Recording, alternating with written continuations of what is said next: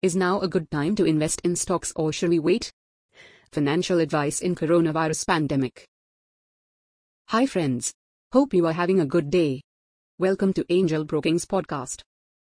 The world is in the throes of a highly infectious disease, COVID-19, caused by a novel coronavirus.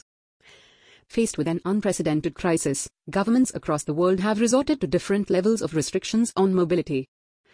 The Indian government, too, announced a nationwide lockdown in March which has already been extended on 2 occasions.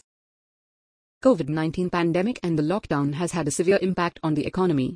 Businesses have been shuttered, except essential ones, and people have been confined to their homes. However, it would be foolish to allow the overall gloominess to affect your investing decisions. Life goals have to be met. Wealth has to be accumulated for future needs. A lot of money invested in the stock markets is for purposes like saving for retirement or children's education. But capital markets have been severely roiled by the COVID-19-induced disruption. It has led to a dilemma for investors. Should you invest in stocks right now or wait for the situation to normalize? We will try to answer the question in today's podcast. Stock markets are a reflection of the broader economy. Naturally, it would be wrong to expect that the stock markets will be completely insulated from the disruption in the broader economy. The nationwide lockdown in India was announced when COVID-19 infection in the country was in 3 digits. The number of infected people has touched 6 digits, but the economy has still not been opened completely. 2 months have already passed. Both Sensex and Nifty had declined over 23% in March, reeling under the impact of an initial surge in COVID-19 cases. Foreign institutional investors had withdrawn a record 65 rupees, 816 crores in the month. The severity of the meltdown can be gauged from the fact that circuit breakers were activated on 2 occasions and trading had to be halted. These developments would make even the most bullish investors skeptical.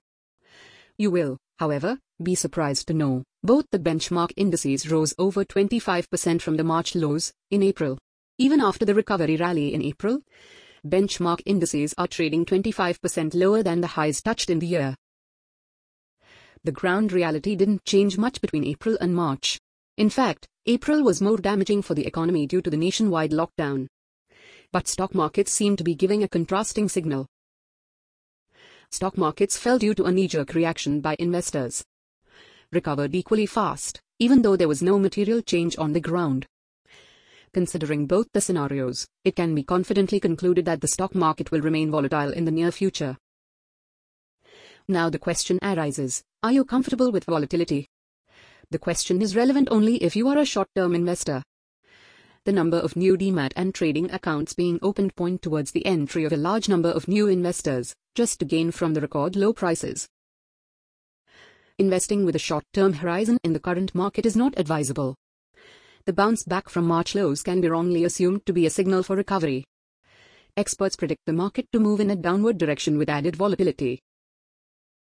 2 major factors are cited for the forecast. First, there is no certainty on when the pandemic will be over. The second is a direct result of the first. If the trajectory of the infection cannot be predicted with certainty, it becomes nearly impossible to estimate the impact of the pandemic on the economy. A clear picture of the impact will emerge only after all the restrictions are removed and the economy is completely opened up. Analysts will be able to correctly value stocks after normal operations resume. Though the overall impact is not certain, it can be predicted that large companies will weather the storm more efficiently.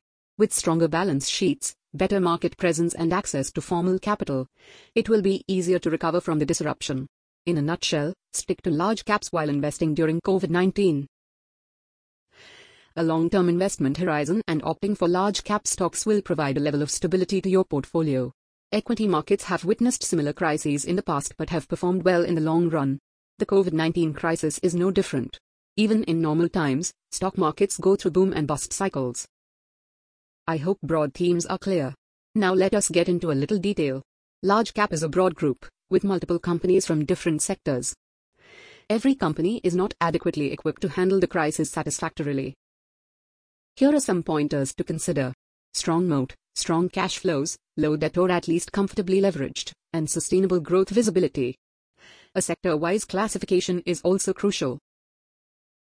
Pharmaceuticals, diagnostic, FMCG, telecom and some other consumer-facing companies can be considered. but temporarily stay away from stocks that are dependent on discretionary spending. Experts believe a clear picture of the level of consumer demand is likely to emerge by September to October. Investing in stocks dependent on discretionary spending before that is not advisable. Additionally, investing only in large-cap stocks may affect diversification. You can invest in large-cap and mid-cap stocks in an 80-20 ratio.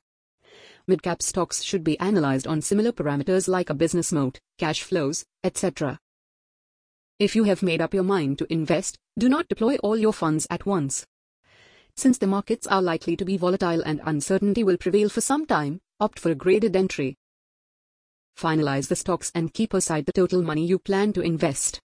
Invest in tranches every week or every 2 weeks. The risk of entering the markets at short-term highs or lows can be mitigated by investing in tranches. You can definitely invest in the stock markets during the COVID-19 pandemic, but not with goalposts set during normal times. Capital protection should be the priority right now. And don't forget to maintain liquidity. Hold adequate cash.